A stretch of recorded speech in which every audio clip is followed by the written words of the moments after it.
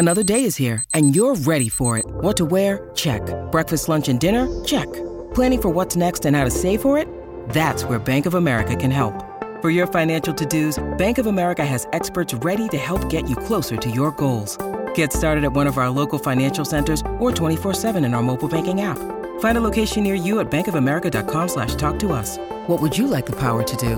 Mobile banking requires downloading the app and is only available for select devices. Message and data rates may apply. Bank of America N.A., member FDIC. Hey guys, this is Mallory Boggs, one of the producers for Retire Sooner. This week we're trying something new. Since 2009, Wes has had a live weekly radio call-in show on WSB here in Atlanta, Georgia.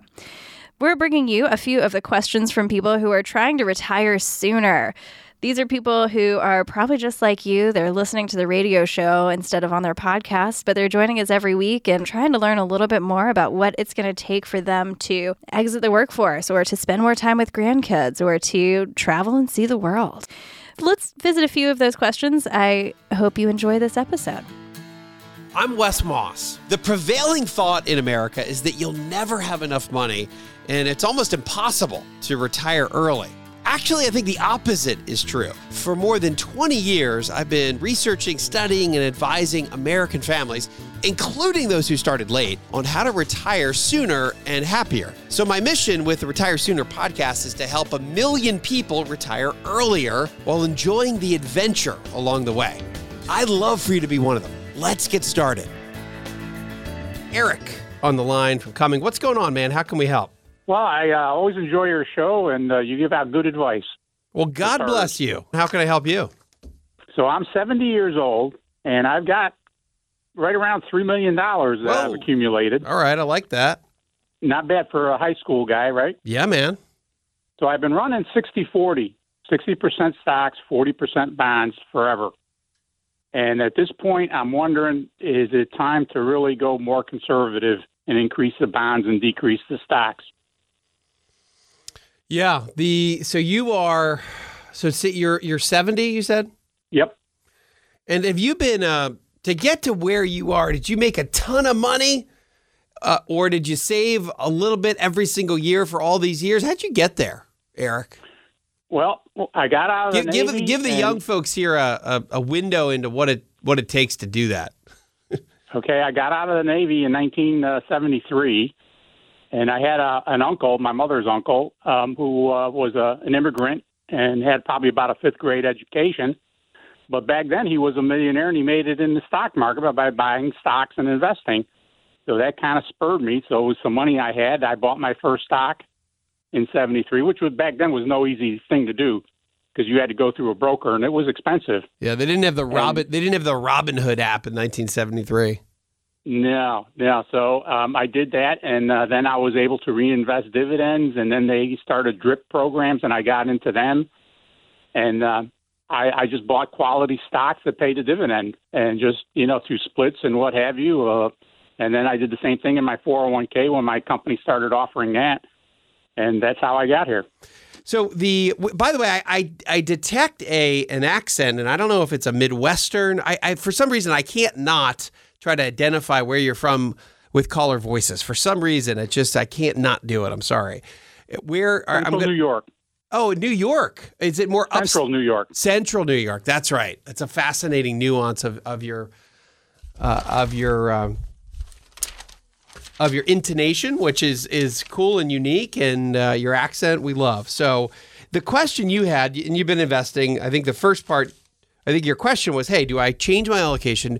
Really, the question was kind of, do I get more conservative? You've been about 60% stocks for the better, let's call it the last 5-10 years.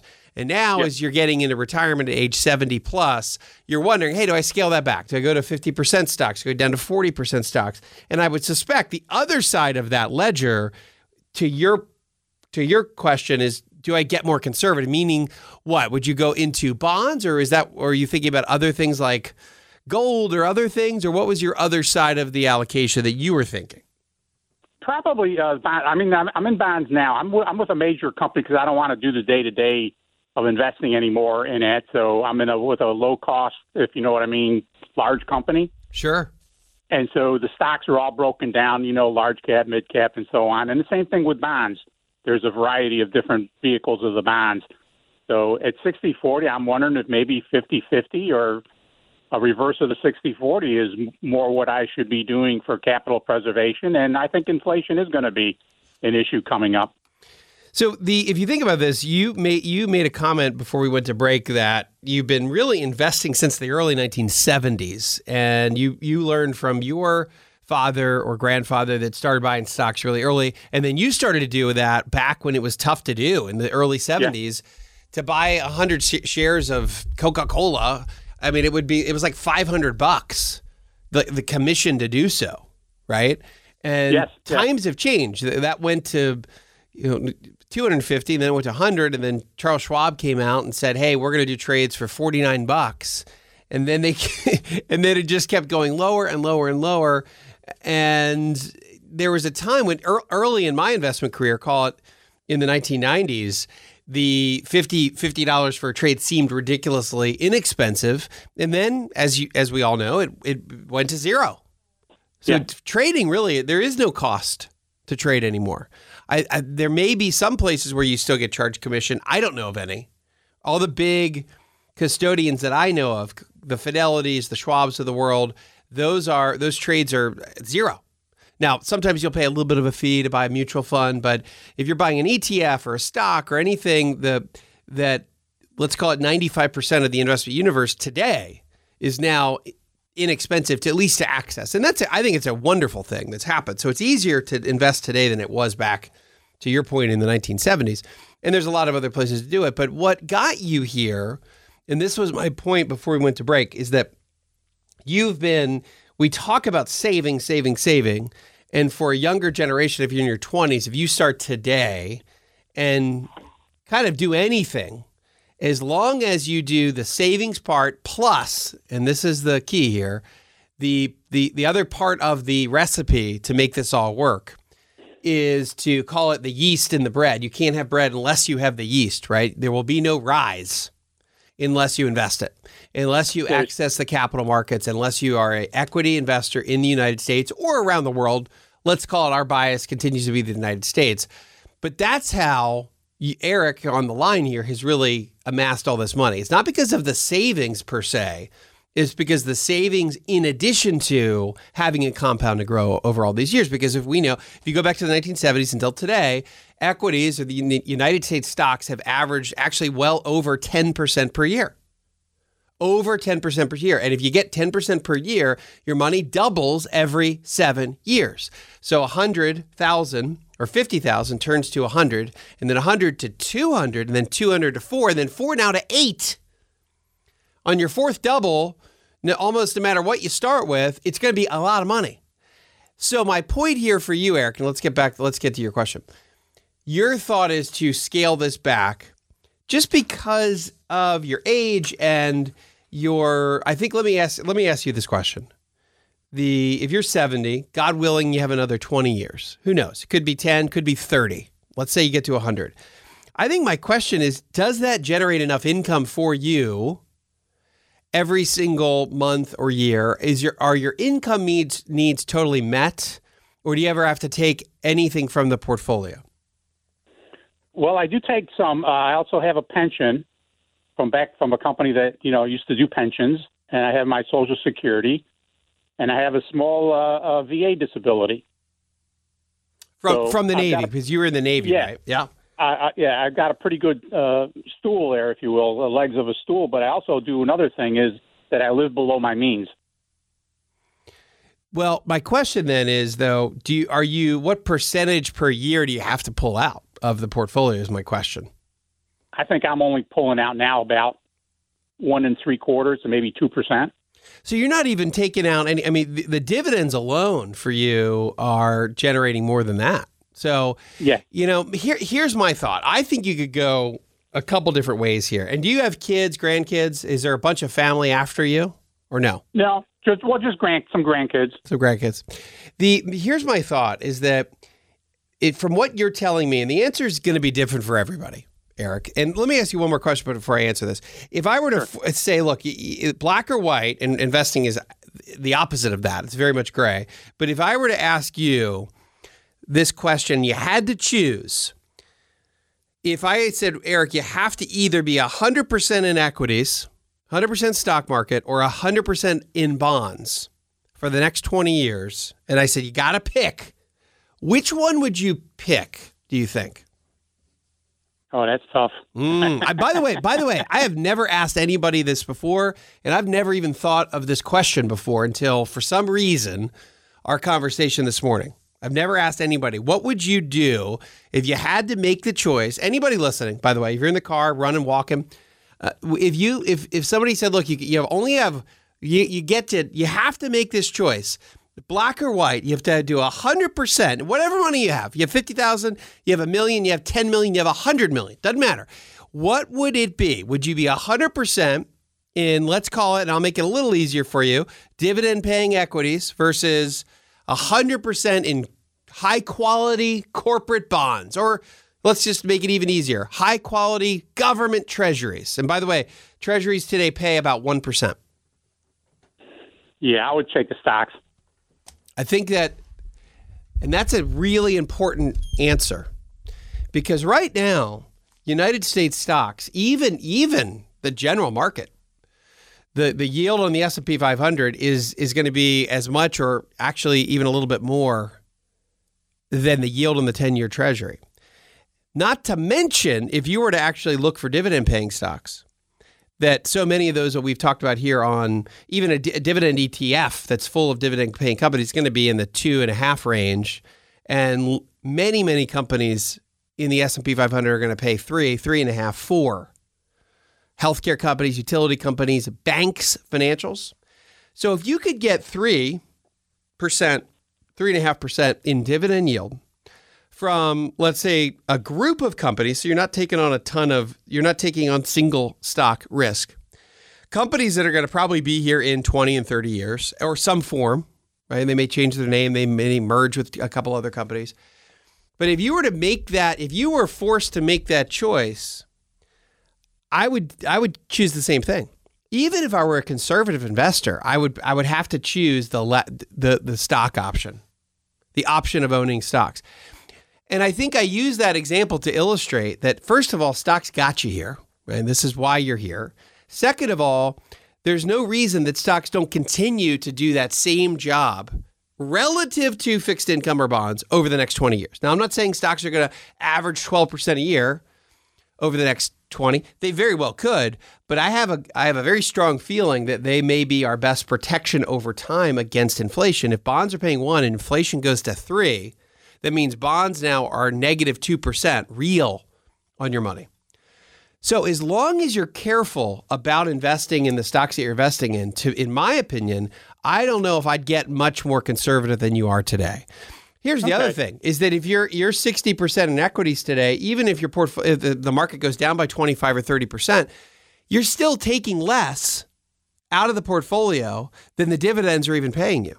And if the dividend, and by the way, even through the crisis that we just went through, one of the worst economies and markets that we've seen in a generation with COVID and the shutdown of the United States economy, over 90% of companies, something like 95% of companies, continued to pay a dividend, and many actually raised.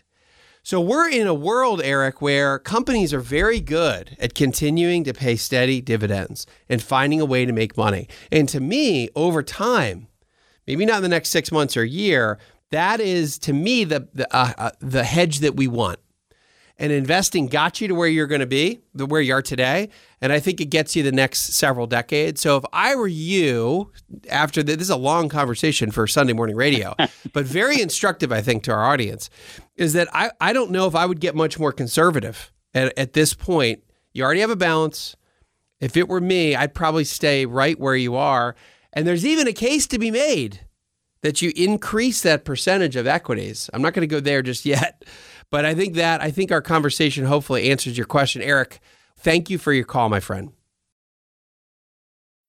When you need mealtime inspiration, it's worth shopping Kroger, where you'll find over 30,000 mouth-watering choices that excite your inner foodie. And no matter what tasty choice you make, you'll enjoy our everyday low prices, plus extra ways to save, like digital coupons worth over $600 each week. You can also save up to $1 off per gallon at the pump with fuel points. More savings and more inspiring flavors make shopping Kroger worth it every time. Kroger, fresh for everyone. Fuel restrictions apply. Beth in Lawrenceville, welcome to Money Matters. What's going on? How can I help? Well, hey, Wes, how are you? Pretty good. Well, let me ask you, I know this is not an awful problem, but let's just say we have a loan. I love good, Beth. I love good problems. Well, yeah, this is a good problem. We have a loan that we took out about 5 years ago, and we're still paying on it. And my husband was very blessed and got a great bonus this year. So we were thinking, wanted your opinion, we were thinking, of course, a quarter of it will go to the government. And then we thought about taking half of it and putting it toward the loan. And then the other quarter we would put in a savings account, or we could reinvest it. Not really sure, because we do have kids in college, but luckily they're doing very well. And I don't know. What do you think? A couple of things. One, the loan you guys took out, what kind of loan? Are you talking about a mortgage or a personal loan? It was more of we'd already paid off our mortgage, but my husband wanted to start another company. God love him. And so he took out, it's a variable loan, but it was kind of a home. I'm not exactly sure. Look at me. I don't really know but I just know it has a variable rate. And by the way, is it tied back to the house? Does it have anything to do with the house or no? It does, I believe. Look at me. I should know these things, but I don't. Well, it makes sense that it would. It really does, because it's a lot more common to have something tied back to the equity of a house or the equity of a stock portfolio. And if it seems like it's a super low interest rate, or even a low interest rate, it probably is collateralized by something. And it's just a lot, particularly if you're telling me your house is already paid off, then that's usually the cheapest, easiest way to access new funds, is to have something tied back to the house or tied back to a portfolio. I will say I've seen a lot more portfolio loans, meaning that if you've got $500,000 in a brokerage account at any big brokerage company, whether it's a big Wall Street firm or a Fidelity or a Schwab, they'll in a heartbeat give you they call it a pledged asset line or a portfolio loan, where they'll say, hey, you've got $500,000, we'll give you $250 tomorrow. Very quick, very, very inexpensive. And it floats it might float towards LIBOR or some other rate, but it's usually really, really low. So it's probably collateralized by something. Okay. Now, the second thing is that because of that, it sounds like it's a pretty low interest rate, Beth. Yeah. Is that right? Correct. So it's not like a 10% a year loan, it's not a really high interest type loan. Correct. It would probably be around, I would say it's variable. So I think it's around 2% right now. Oh, okay. So it's definitely a collateralized loan, probably on the house or a portfolio, one of the two. And it's great. That's great, because it means it's really a low cost. It's it's basically costing you not much more than inflation. So that you should be earning on those assets, particularly in a business, should be earning at least as much as you're paying in interest. And you're probably fine to continue to do that. However, as you get closer to retirement, even if it makes all the sense in the world to have some debt because your other assets are growing faster, the happy retiree formula is to not have any debt going into retirement. And you guys have kids in college. How old are y'all? And when do you think that you would maybe stop working? How many years out is that? Maybe in another 10 to 15 years. So you got a long way to go. Okay, so you're not even in that. You're not retiring tomorrow. Absolutely not. Yeah, you got a ways to go. So I would say that when you get to, let's just call it 65 for retirement, that's your goal of having no more big debt. That's the year when, or before that, or around that same time, or maybe a little after, The happy retiree formula is very much just to not have the burden of the mortgage, period. And that is a goal that I can tell you it's a really important planning goal if you want to glide into retirement with low pressure. And again, obviously, I do a lot of research on the relationship between money and happiness. And one of the things I've found over the years is that getting rid of the biggest debt, which is the mortgage, getting rid of that by the time you retire is hugely important for a number of reasons, well beyond the financial piece of the equation. And in your case here, you're borrowing to start another business because you guys have a lot of runway here. So I guess the question would be, if you've got the boat... One caveat, yeah, though. one caveat. I'm sorry. One caveat is that we are no longer doing that other business. So wait, you borrowed the money for the business and then the business is done? Yes. So it didn't work out? Correct. All right. And you said the kids are in college and they're what, are they on scholarship or something? Yes. Oh, wow. I like that. Yeah, and then we have one more, and he'll be on scholarship as well. The whole family? Pretty much, yep. There's one that has a little, not as the, he has academic talents. The other ones have other talents. So are these athletes? Could be. Wow, that's awesome. Okay. So it is awesome. I say we're very blessed. That is a blessing. I'm just hoping my kids go to college, period.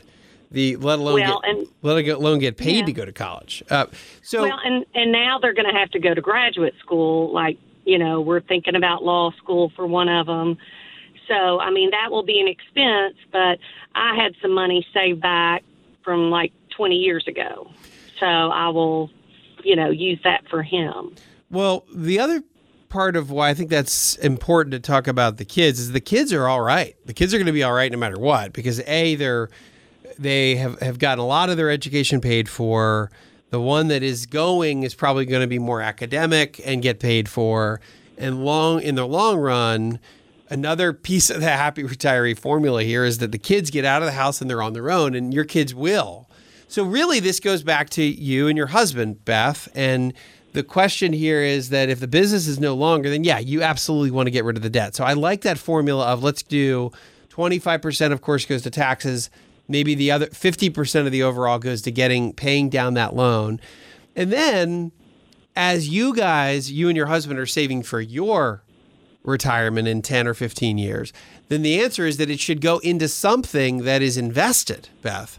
And I guess the question would be, he probably has maxed out his 401k at work. So or is he self-employed? He's self-employed. Okay.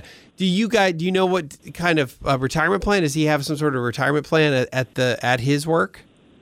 They do not. So okay. Yeah. So we have an account through a big firm. And what kind of retirement account is it? Is it a SEP? How many people in the company? Is it just your husband, or is it a lot of people? There's a few. It's a small company.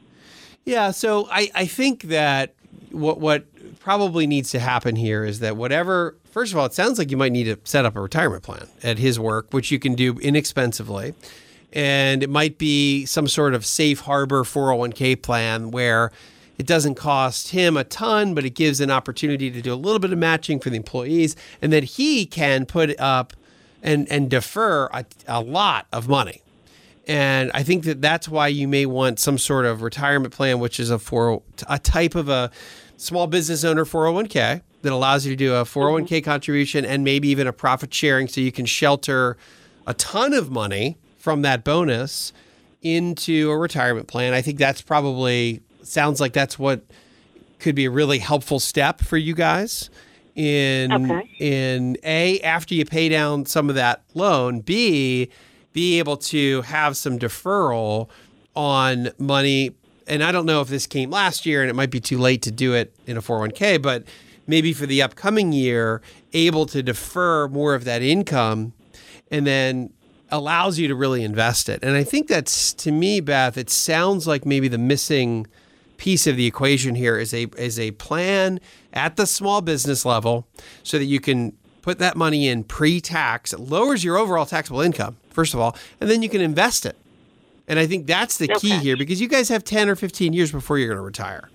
And the world that we live in today, there are lots of good companies. There's not a lot. There are a handful of good companies out there that can set up low-cost retirement plans for your small business. And I know a couple of them because I very often have this conversation, and the business owner says, well, where do we go set that up? There's some good people in the Southeast that do that. So email me this week, Beth, and I can send you a couple names of folks that do that. And then maybe if you guys can get some sort of work plan set up, you can defer some of that money and be able to invest it as well.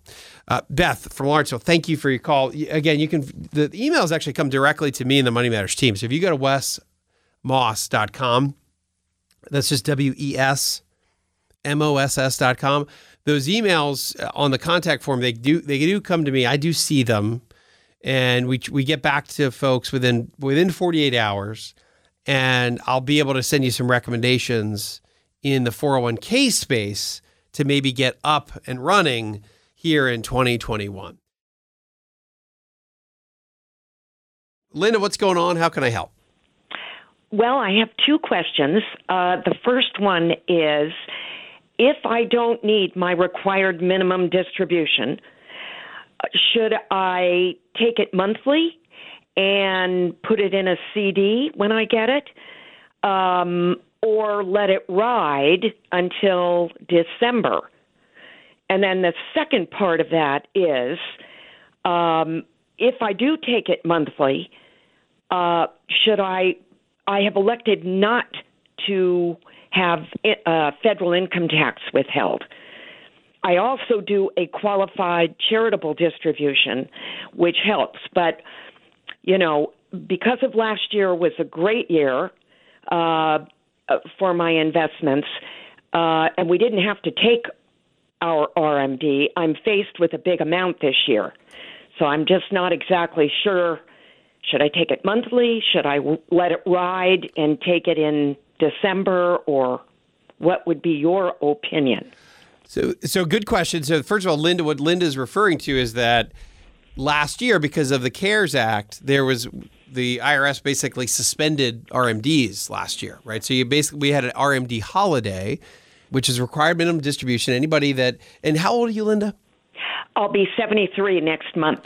All right. So the reason Linda's saying, hey, what do we do with RMDs this year, is because last year there was really kind of the CARES Act and new regulations within all the different plans because of COVID-19 essentially gave people a holiday or waived RMDs last year. So remember, RMDs, for anyone that is not familiar with this, very simply required minimum distributions from an IRA.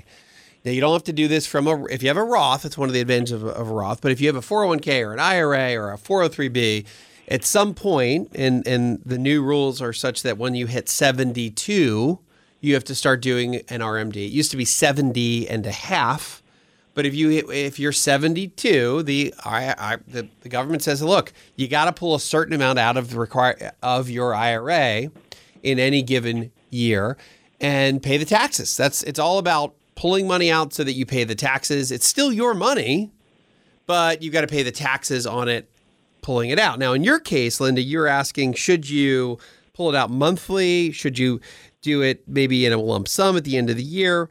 And then you had mentioned putting that money into a CD. What were your thoughts about the CD part of this? Because this money's all invested, and you said it did well last year because it was in the market. The market's recovered a ton, and your IRA, and you didn't have to pull any money out because of the rules for just last year. And now you're left with an even bigger IRA balance, and of course a bigger required minimum distribution, which is, by the way, based on your age. It's usually around in the early years of RMDs. So for you, Linda, it's probably around 4% is about how much you end up having to take out. So is that about what you were thinking? And what were your thoughts around when you do pull it out? What would you invest it in, I guess, is another question. Well, I have choices. One would be a CD. I'm a little worried about our new president and how the stock market's going to do this year. But that aside, I also could put it, take it. I have another account that is not an IRA account with the same firm, and I could put the money there as well. So those are my choices, but I'm just, I'm just not sure which way to go. And then what about, you had mentioned the taking it monthly or as a lump sum. Let me just start with that one. That to me is an easier one, is that in the end, we've got to pay our taxes. So, but you don't have to do it earlier than you need to do it. So if you're really thinking about over time, even though you don't even need the money, you're still, your overall family legacy, you'd like it to be, if you had to choose, you'd like it to be larger than smaller, obviously. So yes. If you're a betting woman, then because markets do tend to go higher over time, if you give it a whole year, then you're actually statistically better off you're better to take your RMD. Again, if you don't need the spending money each month, to wait till the very end of the year and take it as a lump sum. Because you're better off to do it that way, number one. Number two, now a lot of folks will take it every month because they need to spend it anyway. You were saying, hey, you may not even do any sort of federal tax withholding though. Is that now, and tell me about that. Well, I do have the estimated taxes that I pay quarterly, but whenever I make a withdrawal from my IRA, they always ask you, would you like federal withholding? And I always elect not to. And I don't know if, that's good or not. Well, it sounds like I should be doing that. I probably should ask my CPA accountant, my CPA. She probably could tell me. But I do estimated taxes 4 times a year. And maybe your CPA, and you're exactly right, your CPA will know the answer to this exact question, but it's probably that your CPA is saying, hey, Linda her RMD is going to be around, let's say, $40,000 or whatever it is. And then she's baking that into your overall adjusted gross income and saying, okay, well, Linda, here's your quarterly taxes. And we're already assuming your RMDs. Now, so that's probably why you're not having to do a withholding from the IRA. But the other thought here is that you mentioned the QCD, which is the Qualified Charitable Distribution. So if you really, really don't need it, another rule that I will tell you that some families I work with do like is using the QCD. And by the way, even though RMD age changed to 72, again, I think the IRS just likes to make all these rules confusing. The QCD age stayed at 70 and a half, by the way. Now, again, you're almost 73, so it doesn't matter for you, but you can also make a contribution to a charity that will not be taxable to you and fulfill your RMD at the same time. So that is another. You had mentioned that, Linda. Because I already do that. It's the way I give to my church. Mm. It helps me tax wise. It takes off the amount that I'll be taxed on. So I already do that. I could increase it. Do you do it for the entire amount or just for a portion of it? I use a portion of it. All right. Well, again, that part of it that's going to a charity is under the QCD part of this, Qualified Charitable Distribution, and it's a way to give money away from the IRA. It also helps you fulfill, at least partially in your case, your required minimum distribution. And again, my thought is that gifting to any sort of charity, whether it's a church or another 501c3, is that later in the year gives the money more time to grow, which is good for everybody, right? So that would Sure. be my next thought if you're going to do it that way. And then maybe the last piece of the equation here is that what are you doing on the investment side? Now, this is always a crystal ball question, right? Is it better in a CD or is it better invested? This is my take on this, Linda, whether we all feel, and I've been using this analogy after the election, it's kind of like the election and then the Georgia Senate, and we've been hanging in the state of Georgia. You've been election overload. The entire state, all 10 million Georgians have had the most contentious, most voted on in election of all time on the presidency. And then it didn't end there, right? It lingered and lingered and lingered until we had the results in Georgia. And then that didn't stop there. Anxiety. Right? And it kept going. And then we had another big Senate election, which was in we were the eye of the nation. So we're in election overload, we're political overload, and of course anxiety is as high as it's ever been. I think it's starting to come down now that we have at least some certainty, whether you like the certainty or not. It's kind of like, after the seventh game of the World Series, you wake up and if your team won, you feel this glow, like this is great, my team won. And if your team lost, Linda, you just don't feel great, right? You're like, this just didn't work out the way I thought. So in your case, your team maybe didn't win from what you're telling me. And it certainly colors how you might think about the world and investing. And even though you have heard me say 1,000 times over and over again, I'll say it 1,001, the political environment does not put a dagger in the stock market. It just doesn't. It might seem like it will. It might seem like, hey, these policies are going to make it so the economy isn't good. We can't make any money in the stock market anymore. Historically, that is not the case. Any combination in Washington, Republican, Democrat, Republican, half, it all. What matters, companies wake up every day, and they say, how are we going to grow the business with the new set of cards we're dealt? And big publicly traded companies run by typically very smart people figure out a way to continue to grow and make money. And by the way, that's what we invest in. So it is in spite of or regardless of, who's in Washington, companies still figure out a way to make money over time.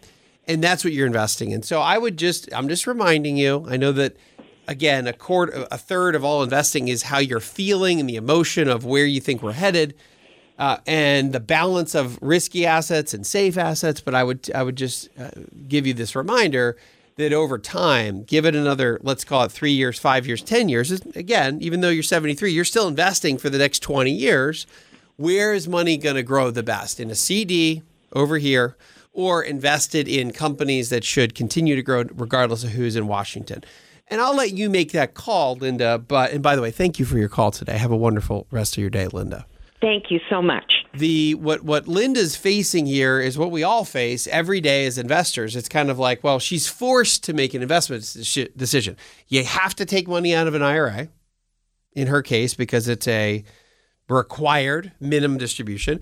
And what that does is it forces you to rethink, if I'm having to pull $40,000 out, do I want to invest it or not? Right? Which is the same question you ask yourself every single day as an investor. Do I leave my money invested today or not? Do I move it somewhere else? Do I go from technology to industrial companies or to healthcare? Do I leave it diversified? Do I go stocks? Do I do bonds? There's always this question of where to be invested. Technically, every single day you make that decision because leaving money invested somewhere is also a decision. And for someone, my guess would be, and again, this is just a guess for what it's worth here on a Sunday morning, is that Linda for somebody who doesn't need an RMD, that means they have enough income from all their other sources. So maybe you're somebody with a pension and Social Security, or two pensions and a Social Security and plenty of dividends from another account, and you need $5,000 a month and you've got $8,000 a month rolling in. You don't need any more. So the way I look at that personally, and you can look at it both ways. You can say, I don't want to deal with the stock market and just leave the money invested in the CD and you still have plenty of money. Or the way I would look at this, I'd say, I can have this money invested in stocks for the next 10 and 20 years because it gives me my best shot of the overall family pie growing when I'm in my 80s and 90s. And that, to me, I would actually lean more towards staying invested, particularly for someone like Linda, who doesn't necessarily need the money. Hey y'all, this is Mallory with the Retire Sooner team. Please be sure to rate and subscribe to this podcast and share it with a friend. If you have any questions, you can find us at wesmoss.com. That's WESMOSS.com. You can also follow us on Instagram and YouTube. You'll find us under the handle Retire Sooner Podcast. And now for our show's disclosure. This is provided as a resource for informational purposes and is not to be viewed as investment advice or recommendations. This information is being presented without consideration of the investment objectives, risk tolerance, or financial circumstances of any specific investor and might not be suitable for all investors. The mention of any company is provided to you for informational purposes and as an example only and is not to be considered investment advice or recommendation or an endorsement of any particular company. Past performance is not indicative of future results. Investing involves risk, including possible loss of principal. There is no guarantee offered that investment return, yield, or performance will be achieved. The information provided is strictly an opinion and for informational purposes only, and it is not known whether the strategies will be successful. There are many aspects and criteria that must be examined and considered before investing. This information is not intended to and should not form a primary basis for any investment decision that you may make. Always consult your own legal, tax, or investment advisor before making any investment, tax, estate, or financial planning considerations or decisions. Investment decisions should not be made solely based on information contained herein.